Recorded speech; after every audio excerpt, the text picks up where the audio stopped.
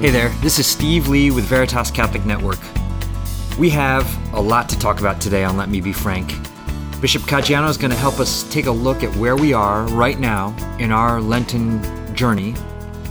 And then in the second segment, His Excellency will walk us through how we can dive into Scripture and break open the Word of God. And it's Lent. And if you're tired of listening to music or politics on the radio, now you have a place where you can just be fed. Keep your radio dialed into 1350 AM or download the Veritas Catholic Network app on your phone. Either way, you can listen to uplifting conversations, learn more about the faith, participate in spiritual devotions. On the app, you can also get podcasts of Let Me Be Frank and Restless. We are Catholic radio for Connecticut and New York. Take us with you wherever you go. The app is available on the Apple App Store, the Google Play Store, or you can visit www.veritascatholic.com for more information. All right, welcome back to Let Me Be Frank, everybody. It is my pleasure, as always, to introduce Bishop Frank Caggiano. Steve, it's great to be with you, and Lent is just flying by. It's amazing. Flying by. I can't believe it's already been 2 weeks since Ash Wednesday. That's what I mean. It's amazing. Yeah. So we have to do a spot check how we're doing for Lent, no? Yes. Time for a conscience check. Let's start there then, Excellency. Yeah. Can you help us, gauge where we're doing, how we should be and how we should finish out strong? Okay. Oh, finish out strong. That's an interesting question. I think, like everything else, you start Lent with great fervor. Yeah, I'm going to conquer the devil and all things evil. And then you kind of like slip back into, you're fighting the slipping back into the old, Lent, it doesn't count on Sunday. Lent, there's an exception. Lent is, how we are. It's human nature. Yes. Right. So, so how do you counter that? Well, I think for me personally, Fridays are always the reset button for me. The Fridays of Lent.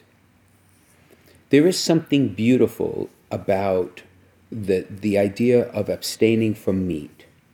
Not necessarily because, there is intrinsically something better because you eat fish or whatever else it may be, right? Because the truth is, ground meat could be far less expensive than a lobster, right? It's the spirit, obviously. Yes. But what I like about so the first three, of course, is it's supposed to be penance. So the idea is not to substitute a hamburger for lobster. Obviously, that's a given. Right. But having said that, what I like about it is that there is a reminder to me that it is different. This season is different. Remember in the old days, we abstained from meat all of Lent. All the days of Lent. Yeah. Right? So there was a daily reminder. And some of my friends do that. Actually, they give up meat for all of Lent. Right? For me, that's extremely hard to do because of my crazy schedule and how I travel around and stuff. But so Fridays are the reset. And I wake up and I have to remind myself, okay, so obviously today's the day of abstinence. It's a day of penance. And this is the season that I should be attending to in a very special way, the conversion of my life, right? The raw admission of my sins, asking for the grace to work on them, spending more time consciously in prayer. So my recommendation to everyone is if you find the slippage occurring, right, we're almost at the midway point. Yes. So use the Friday to intentionally do something to remind you of what every day is supposed to be in Lent. And for myself, I have a great affection for the Stations of the Cross, a great affection for the Stations of the Cross. Because as a little kid in school, we used to go every Friday in Lent. Yes. It was the last thing we did on Fridays, and then we were dismissed from church. And it was in a little after 2 o'clock we would arrive in church because we were dismissed at around 3 o'clock. And I remember in the new church versus the old church growing up. The old church was the wooden church that, was quite shadowy and had that smell to it of who knows how many masses celebrated with incense. Yeah. And because it was wood, it actually kind of soaked into the walls of the place. But it was a fire hazard at the end. I mean, you couldn't keep it open. So the new church, much more modern, huge. St. Simon Jude Church is huge. It seats over 1,000 people. Could be 1,300 people, easily. But also has beautiful stained glass. And I remember in the Stations of the Cross, as I would, follow along, because we were not allowed to follow in person, but we would just kind of like move our bodies to face the stations as you went around. Looking at the stained glass and depicting the temptation of the Lord Jesus in the desert, all right, or the woman caught in adultery, or the birth of the Lord Jesus. It still sticks in my mind. The quiet, the peace, the beauty, the color, and of course the prayer. Yeah. So to this day, Fridays, no matter what time, I offer the Stations of the Cross on Fridays because I gather great encouragement and peace from it. So to answer your question, Fridays are the key for me to keep Lent on the right path. Can I ask you, so last year you did the Stations of the Cross online. Are you going to do that again this year? This year, we will more than likely live stream them, and I will do that, but there will be a congregation in church this year. Okay. See, Holy Week this year will be a bit more, I hesitate to use the word normal, but a bit more normal-esque than last year, because, for example, we have figured out a way for the distribution of palms that we believe are safe, that can allow the blessing of palms on Palm Sunday, since we will be back in worship on Palm Sunday. Okay. The memo that came out from the Office of Liturgy here in the diocese told the pastors that they can have the mandatum on Holy Thursday. We can have the washing of the feet, because the risk is extraordinarily low if it's done properly with masks and people are socially distant. So that is a beautiful moment in the Holy Thursday liturgy that we can preserve, which is tremendous. The same with Eucharistic adoration. This year we can. Altars of repose, we can have them. Oh, great. But again, people will have to be patient. Right. Because the spaces are not usually large and they have to be socially distanced, which will then have the unintended, graceful consequence that people will have to stay in church longer, awaiting to get close to the Lord, but they can adore the Lord from wherever they are in church. So we will be, by circumstance, forced to spend more quiet time, which is grace. Yeah. That night. So I'm going to assume that visiting 7 churches on Holy Thursday is still off the table. Well, theoretically, it's not, because theoretically a person could do that. You could do it on your own. Churches, I presume you have to do it on your own. But again, I would recommend that you not do that this year, simply because you will not be able to approach the Lord in any of them if you're hopping from church to church. Right, because you'd just be waiting online and then going to the next line. Right. Yeah. Right. But so now, but there will be allowed a sort of procession from after Holy Thursday Mass to the altar of repose? Yes. Okay. But that would only be the priest and perhaps whoever is assisting him. Okay. Everyone else would remain in place. Okay. But to be honest, growing up, that's exactly how it was done. I have no recollection of all of the people following the priest in church. Everyone stayed in their places. And then everybody tried to go up to adore the Lord all at once. So that's when Bedlam started. But generally speaking, right, so we will go back to the same thing. Okay. And again, an unexpected grace, because it's quieter and more reflective and more focused. You know, the right of election we had this year, and we had 175 people in church. It's the maximum St. Teresa's could hold. And in the right of election, there's the enrollment of names, and then there's the greeting with the bishop. And of all the ceremonies liturgical that I do, the rite of election is beautiful in itself, but the greeting, when people come to greet the bishop, in my mind, there's too much activity, there's too much movement, there's too much opportunity for people to start whispering and chit-chattering and all the rest. So you break focus. So this year, obviously, we could not do that. So we asked people to stand in their places, and then they were acknowledged as catechumens. And you know, the universal response is that this was a far better way of doing it. Precisely because it's more centered and quiet. Right. It's more reflective. Right. So the same thing with Good Friday. Good Friday, there will be adoration of the cross. But the one thing we will not allow this year, for obvious reasons, is that a person venerate the cross by either touching or kissing it. That do not would do not that. be safe. Yes. Right. That would Yep. not be safe. Yes. So we will ask people to do a profound bow or genuflection before the cross Yeah. as a sign of reverence. But we will have it this year, which is tremendous. I think, listening to you say all this, it sounds so good, coming out of last year's Holy Week and Right. this whole last year of Mass. It's just to have it even open this much is just sounds just great, fantastic. And we can have the vigil with the Lucerum and all of the ceremonies involved with the blessing of the fire, the blessing of the candle. Yeah, we can do that. And we can do it safely.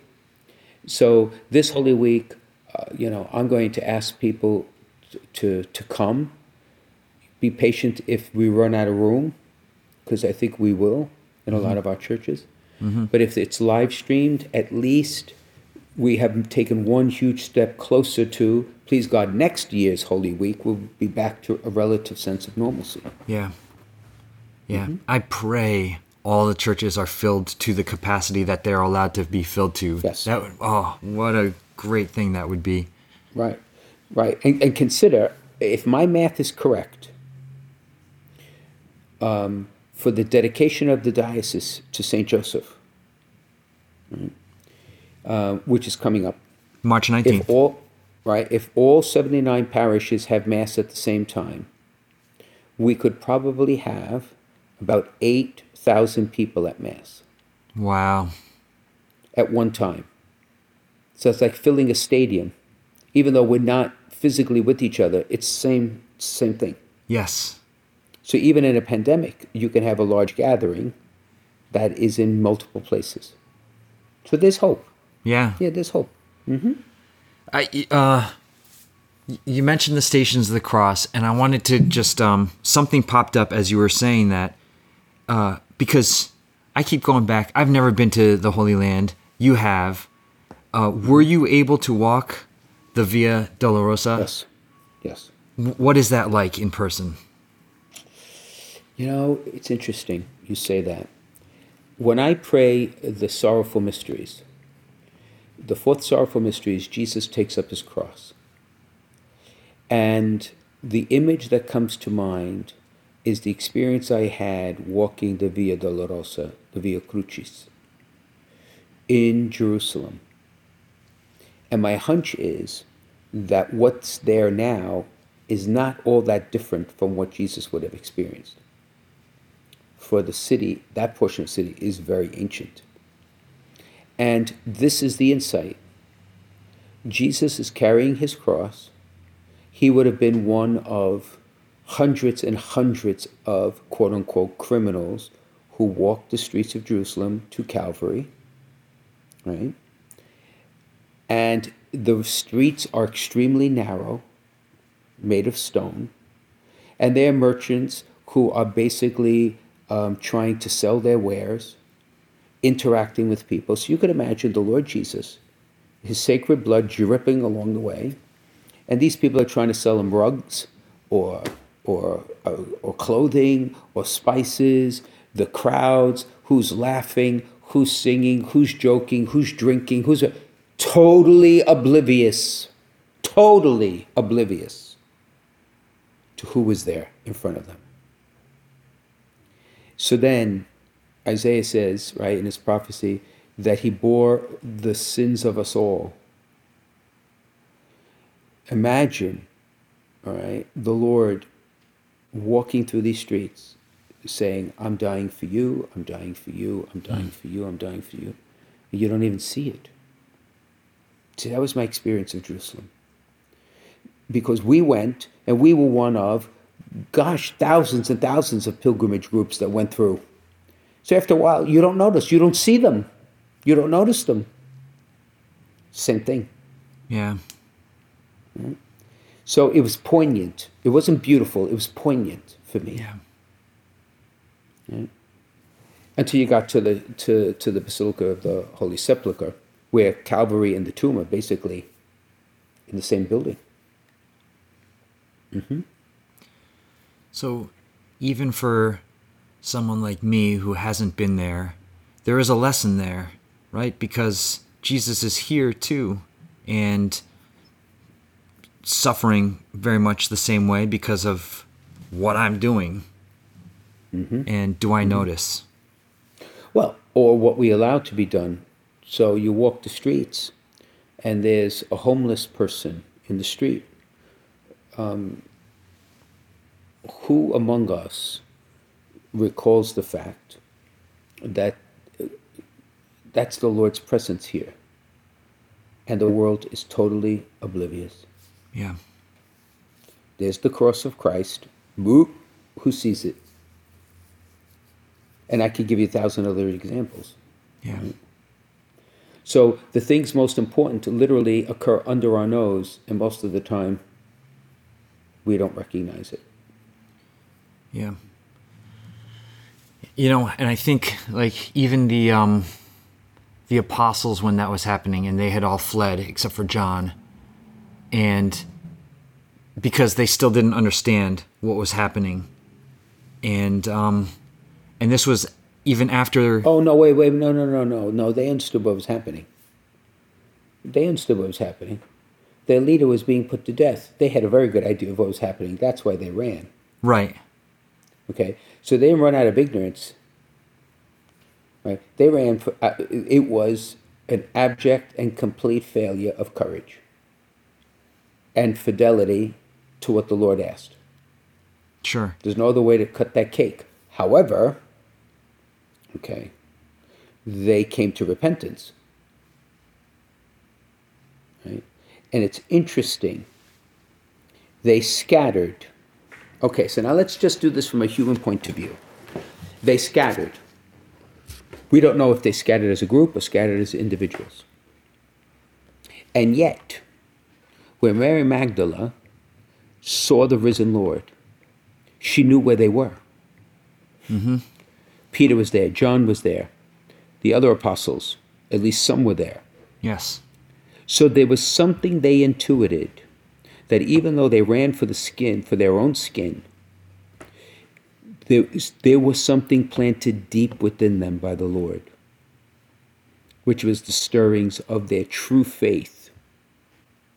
Okay, not in the faith of what they thought the Lord was going to grant them. Okay, but what the Lord actually came to give them. That's why faith is as much an intuition as it is a mental acknowledgement of anything. Right? You have an awareness, a sense of something greater. Mm. So they went through 3 stages. Their denial, their recognition, and then their courageous outreach. So they gathered together, they saw the Lord, but still did not have the courage to go out until the Holy Spirit came to give it to them. So they went through 3 stages of formation. That's what every Christian has to do. Right? You go from non-engagement to engagement to mission. Right?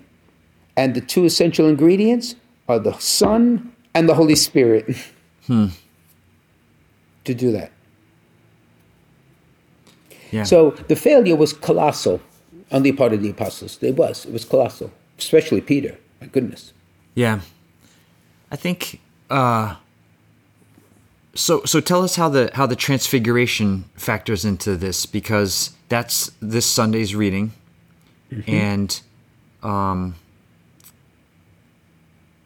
it was meant, my understanding is it was meant almost as a preparation, because Jesus knew that they were going to see that. He wanted them to see this, or at least the three disciples to see this first. Okay, so the transfiguration, all right, let me tell you a story. When I went to the Holy Land, it was the third day in the Holy Land where we went to Mount Tabor, to Mount of the Transfiguration. And it was the only place we visited, it was 19 priests and myself, my first trip to the Holy Land, where the actual trip taught me the significance of the place I was visiting. Because, you know, when we went with those air-conditioned coach buses that all the pilgrims go, you know how it is. With the bathroom you don't want to use if you have to.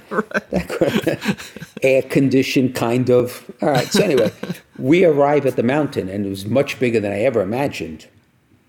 And we start kind of lumbering our way up. And then you stop.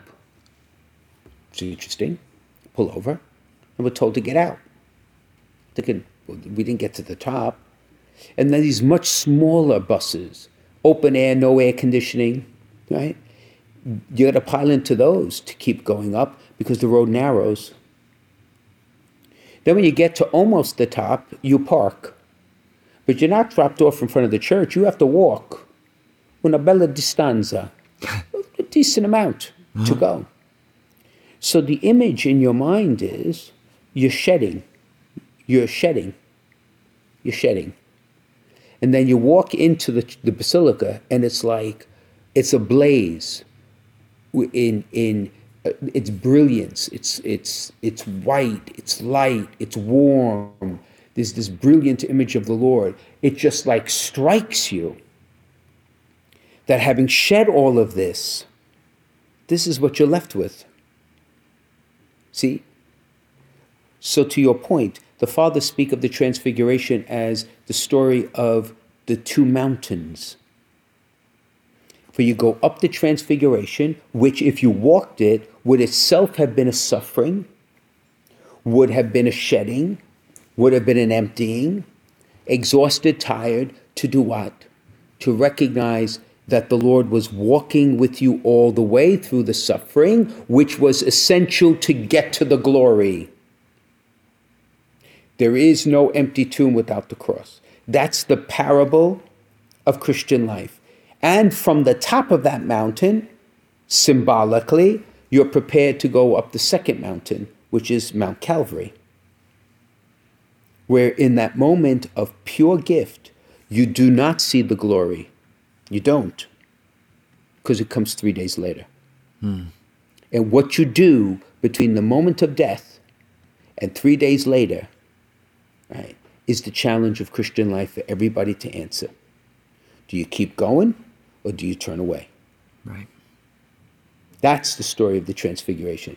It's encouragement in the inevitability of suffering for those who are going to go in mission and love. You inevitably will suffer. You got to shed it all. But then you also receive the Lord as the prize, as the pearl of great price, the risen, glorified, triumphant, ruling Savior of all things, the glimpse of who he really is. That's You beautiful. either take it or leave it. Simple as that. Yeah. Right. Okay. One more thing before we go to break, Excellency. So it's been 2 weeks now since you issued your exhortation, The Upper Room. It's not a lot of time that's passed since then, but I just wanted to see if you had any follow-up, anything you wanted to add on or to say at this point.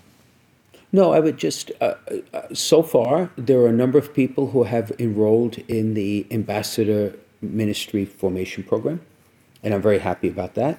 And as I imagined, in a few months, we'll start another class because it takes a while to get people to come forward and pastors also to think through who they want.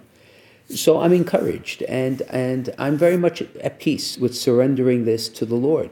Where we go from here on in, He will tell us. But that I'm hopeful. I'm more hopeful now than I was when we met a few weeks ago to talk about it. Something is stirring. Something is stirring. Yeah. That's great. Okay, so let's take a break. And when we come back on the other side of the break, we'll dive into Scripture. All right? Okay. Catholic radio works, and now we have it here in Connecticut and New York. It's been seen around the country that there's no better tool for evangelization. Where there's Catholic radio, the folks who listen deepen their faith, families are strengthened, parishes and communities flourish. So, let people know you're listening to Veritas, tell your friends to tune in, and let's make an impact here for Jesus and His Church. This is Steve Lee for Veritas Catholic Network. Okay, welcome back everybody to Let Me Be Frank, featuring Bishop Frank Caggiano. Excellency, last week you mentioned the idea of breaking open the Word of God. And so I thought I'd give you the opportunity today to kind of dive into what that idea is a little bit more. But before we do that, maybe you can kind of set us up with how we should even approach the Word of God. Well, that's the diving into the Word of God. Okay. In a sense. Because you know what, Steve, in the end, when you enter into the presence of the Lord, it's no longer you're not calling the shots anymore. So when you enter into the presence of the Lord, whether it's through the Word or through His sacred body and blood, the key premise is, Lord, I am here, do with me what you will. But it's the accessing of the Word of God. How, with all of our filters and prejudices as contemporary people, modern people, right? With all those prejudices and presumptions, and how do we allow the Word of God to unlock its power for us? Right? So you said something very interestingly from the last time we met about the Bible being a library. That's a great image, right? Because, as you said, there are 73 volumes in the library, 46 in the Old and the rest in the New. And there are different genres of writing in this library, this sacred library of God's Word. So God's Word is spoken in the Pentateuch, which is the salvation history of God's chosen people, right? The Jewish people. Yes. The historic books of the history of Israel, which had some really dark moments of infidelity and sin. There are the wisdom books, as well as moments of great triumph, right? With the establishment of the kingdom and all the rest. David and Solomon. The wisdom books, which are basically just that. It is the conveying, if I may, of the wisdom that God wishes to give to us so that we can live our life in union and communion with Him. And then the prophetic books. And of all the books in the Bible, for me personally, in the Hebrew Scriptures, in the Old Testament, this time of year, the Pentateuch, most especially Exodus and Leviticus, right? And the rest of the year, it's the prophets, because the prophets tell it like it is. My type of people. Don't beat around the bush. If this is it, just say so, because then you can deal with reality rather than make-believe stuff that we oftentimes deal with. And they did not mince words, right? And of all the prophets, okay, my favorite, take a guess. Isaiah? Nope. Got 3 chances. Elijah. Keep going. Uh-oh, I'm on to my last chance. John the Baptist. Well, you know what? That is a fair answer. You are right. See, yes, you outdid me. Because John the Baptist is the last of the great Old Testament prophets, even though he's the bridge. All right, so you caught me at my own game.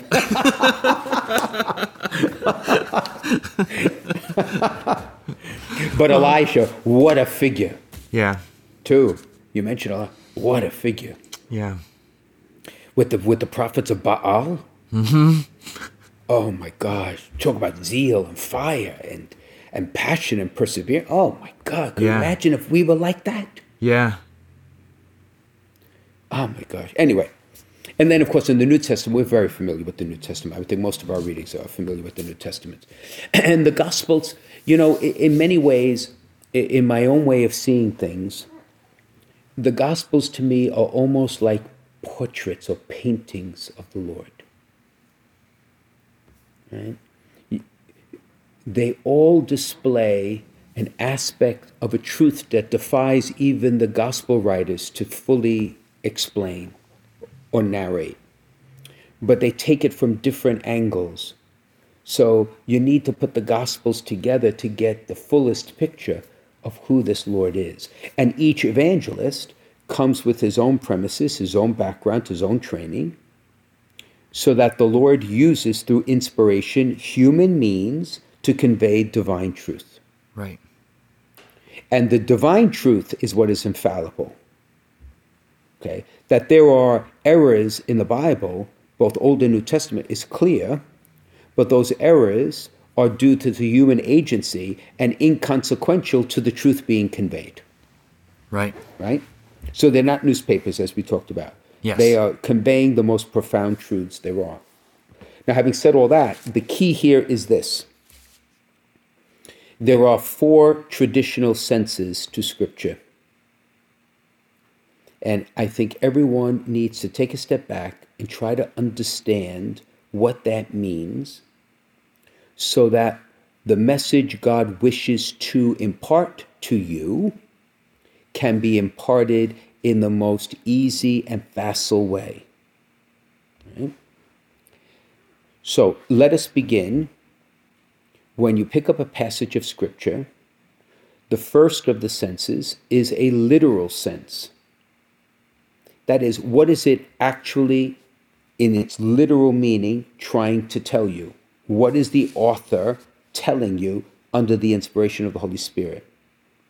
So, in that sense, the words that are being used, the form that he chose to write in, even the original language that was used, understanding, for example, symbolism there, are all the means that God is choosing through the altar to speak a literal truth, what it actually intended to say to you here and now. Right? So for us, we miss a lot of the literal sense because we forget that these are passages that are translated from other languages, and the words that are used originally can have nuances that we do not know. They occur in a time and a context that if we do not know those contexts, the customs, traditions, then you miss a portion of what literally is the Lord is trying to teach us through his holy word. So the first thing is I'm going to suggest to all of us is that there are commentaries that exist for the Gospels in particular that give you background. And they are tremendous resources. So if you're going to sit down and read the story of the woman at the well, there are commentaries that give you the background, that will explain to you what Samaritan, who the Samaritans were, what would it mean to be a woman Samaritan in a Jewish context, to understand what adultery meant and the penalties that came with that, right? It would allow you to understand how it was shocking for a woman to actually be asked to have her utensils used by someone else to drink from the well. See, if we don't know those things, then the literal sense, we're hampered to understand what is literally being taught to us by God. So we need to do a little bit of homework. In the homily I gave a few weeks ago about the leper, right? And reminding myself and those who prayed with me that a leper could not possibly have had access to Jesus. It was impossible. He would have been stoned. And yet he did. How? Because Jesus went to him. That unlocks the passage in a totally different way. Yes. Right? So that's the literal sense. Then once there's the literal sense, so what is actually being told to me? What am I reading? What is the Lord command? Then there are the spiritual senses, which then help us to apply it to our own life. And they are allegorical, moral, and anagogical. And you say, wow, what are those? Very simple. Allegorical. How does this passage and what's being said point to Jesus? This is especially important for the Hebrew Scriptures. Okay? Think of the Exodus and think of the Passion of Jesus Christ. St. Matthew speaks of Moses and the new Moses. All right?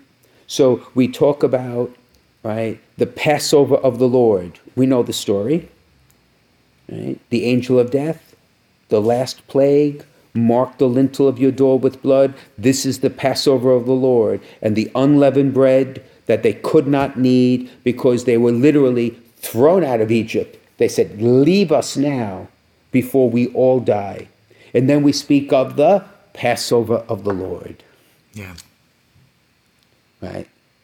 The new Moses, who offers himself, right? And it's his blood, not on the lintel, but shed, so that the angel of death may leave us alone.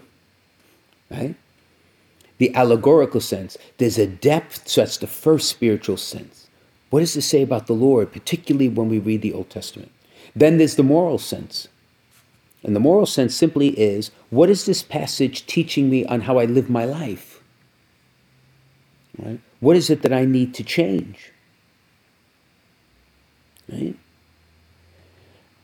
Do you remember the story about the judge who finally gives the woman what she wanted because she kept coming back and, finally, go away. But what does that say about how I live my life? Is the moral sense. What is the Lord teaching me how I should live? And it's perseverance in prayer, perseverance in mission, right? And then the anagogical sense is, the best way to describe it is simply to say, everything is geared for our salvation. And therefore, the Word of God will always point us to the moment of judgment and the moment of our inheritance into heaven. So the last things. Like in the end, all of this is so that we could go to heaven. And the Lord speaks to us so we can get to heaven. So he keeps that focused in our minds. So, literal sense, allegorical sense, moral sense, anagogical sense for every passage. So you can come to a passage and one day it's, well, what is this saying about Jesus strikes you? You could meditate on that fruitfully. 4 weeks later, it could be, well, this is how it's challenging me to live. 2 months later, the same passage can say, wow, so this is my encouragement to heaven. And it's the same passage. So we're unlocking the ability of the Lord to move us in these levels. Do you see what I mean? Yes. Yeah. And to keep going over the same stuff. It's not like you read it once, you're done with it. You mentioned, right. I think it was last week, Excellency, that the Bible is not just like something that happened thousands of years ago. It is a reality for today, for us in our lives now. Yeah, it's this and that. Okay, so Revelation definitively ended. Okay, with the apostles. Right. So God will not speak his holy word further than what is with us now. Okay. On the other hand, what we have is so dynamic, deep, and multivalent that you can live an entire lifetime like St. Jerome did, reading sacred scripture and still hungry for more. Because it's an entree to the divine life that has no beginning and end, right? That is infinitely feeding us. So in a sense, it is definitive. On the other hand, it will always be a wellspring of more life and more food for us, right? So I would recommend everyone who can pray over the scriptures, ask themselves the question, what is this literally telling me? What does this have to do with the Lord Jesus? What does it do about, how is it asking me right now, what in my life to change? And what does this really, how is this helping me to get to heaven? So you said that there were 4 senses to Scripture: literal, spiritual. No, literal and 3 types of spiritual. Oh, I see. Okay, so those are the 4 senses. Yep. Right. Okay. Right. So the allegorical, moral, and anagogical are spiritual senses Okay. of Scripture. There's Okay. 4. That's And you- the traditional way of looking at it. And you've talked a lot over the past year on this show about the Ignatian approach of really putting yourself in the scene, the sights, the smells, the sounds. That's why we remember about a year ago when we spoke about pilgrimages in the Holy Land, and Monsignor Vaccari, the rector of the seminary, mentioned that the Holy Land was the 5th gospel. Right? Because it feeds the inner senses. Okay? So not the literal sense, not the spiritual sense, but the inner sense. Right? And one of the inner senses is imagination. But imagination not understood as fantasy. Imagination is to imagine oneself as if you were there. So, Jesus taking up his cross. What to have in your mind, having read the scripture, an image of what that would have looked like. Before I went to the Holy Land, it was one thing. Walking the streets is now something different. I could see the stones. I could feel the dampness. I still can remember the intertwining of light and darkness because of the canopies that covered most of this very narrow street. And yet you would come into brilliant light and then be cast back into shadows. Right? I could hear the humming and screaming and murmuring and the laughing and the drinking and all the rest. And then walking in your own thoughts with a solitude that is totally divorced from that. In a split moment, if you imagine just what it was like, that's another avenue where the Lord feeds you. And you just showed us also in the first segment with what being on Mount Tabor did for you with your understanding of the Transfiguration. Right. Yeah. Right. You know the interesting thing? In the Holy Land, a couple of weeks after I went, my little group went, that was when the church was desecrated. The Basilica of the Transfiguration. It's interesting. Father of Evil's never far away. He could sprint up the mountain. So because he's desperate. Yeah. He's desperate. Right. Right. Okay. So opening up the Bible, let's say it's for the first time, you recommend we start with the Gospels? Well, you see, I'm kind of, I love, yes, absolutely. You start with the Gospels, especially if there's a novice. I mean, many of our listeners have been praying over the scriptures for years. Right. I mean, much of their adult life. So, I mean, I personally have favorites. Okay. One of my favorite books in the Old Testament is the book of Esther. Okay. It talks about providence.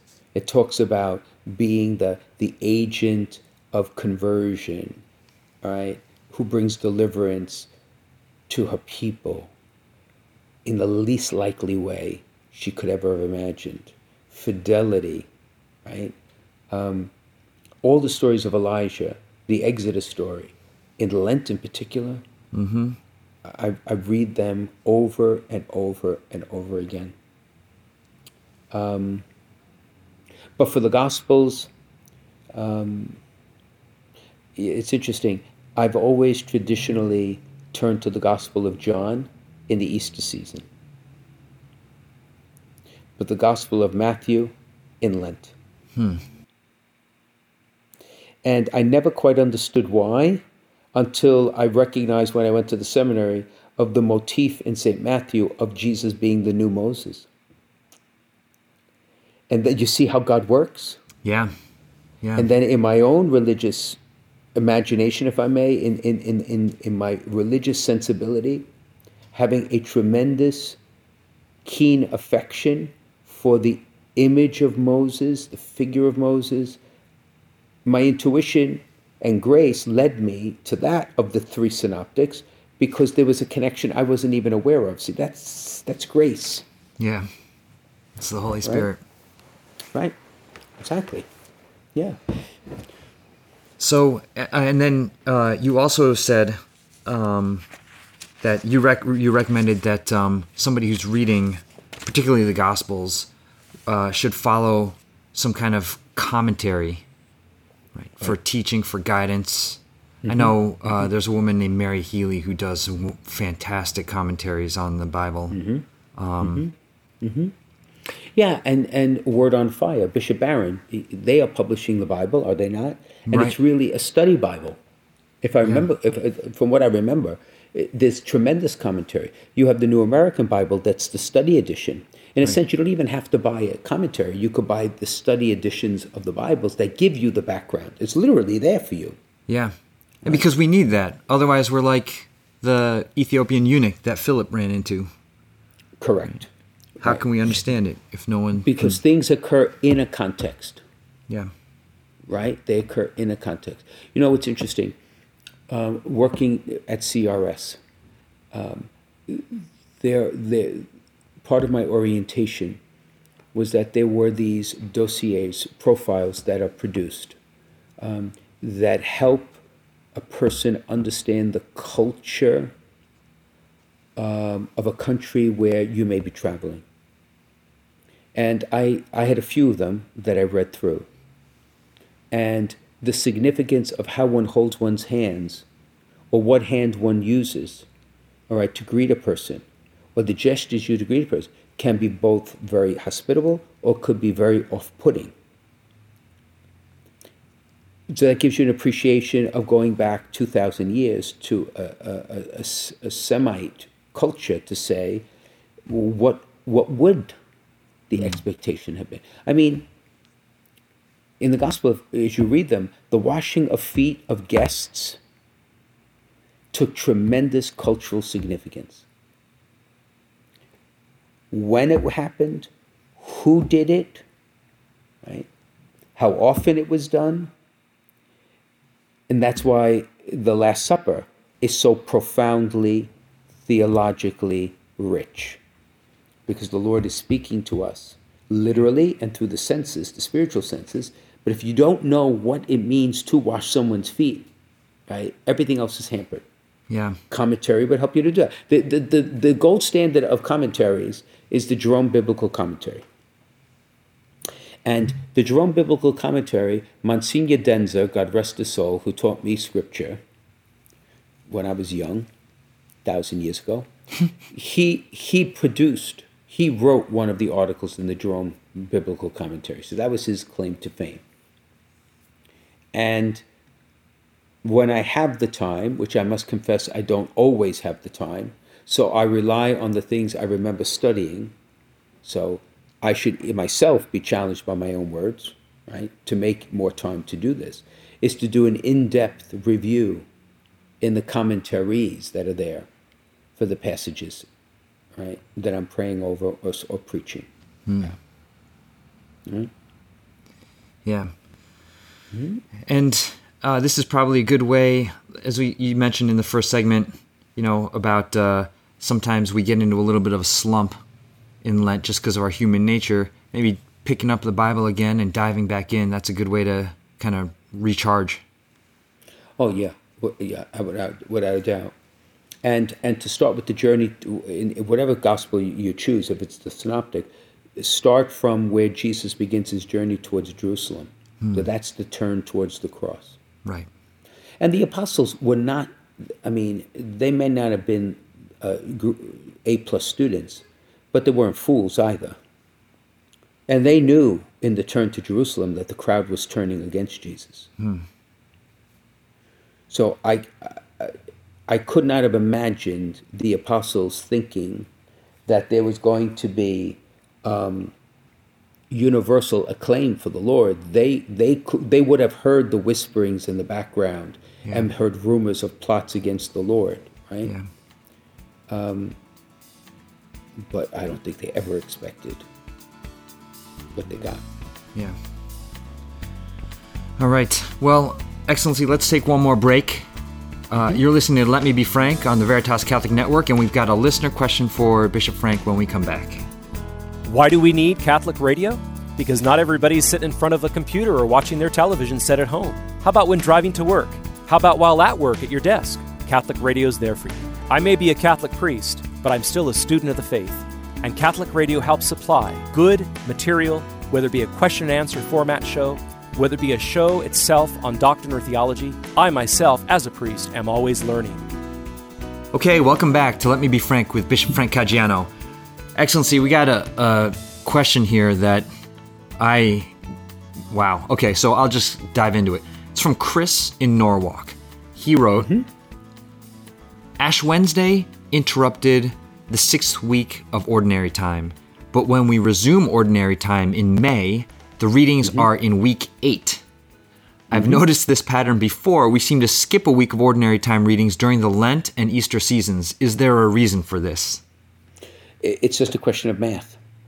Okay. There are either 33 or 34 weeks of Ordinary Time, depending on where some of the movable holidays land. So, for example, in a year where, particularly at Christmas time, depending on when New Year's falls, depends when the baptism of the Lord is celebrated, right? You can lose literally a week because we need to end by Christ the King so we can start Advent, right, in time for Christmas. So this is before Sundays of Advent. So it's a question of the calendar. So that it's that 1 week that can, at certain times, because of the way how the holidays fall, could be lost. Okay. And I think that's what's going on this year. Chris is really paying attention. Yeah, God bless him. Detail-oriented. Yeah. All right. And if you have a question for Bishop Frank, send it in to us on social media, or you can email questions@veritascatholic.com. Bishop Frank Caggiano, you can find him on Facebook, Instagram, and Twitter, and you can find Veritas Catholic Network there too. Excellency, would you please give us your blessing? In the name of the Father, Son, and the Holy Spirit, amen. Send to us your Holy Spirit, Heavenly Father, that as we continue this journey of Lent, it may be a time of repentance, conversion, and renewal for us all. And may your blessing come upon us, for we ask this in the name of the Father, of the Son, and of the Holy Spirit. Amen. Amen. Steve, I'll see you next week, my friend. Thanks, Excellency. See ya.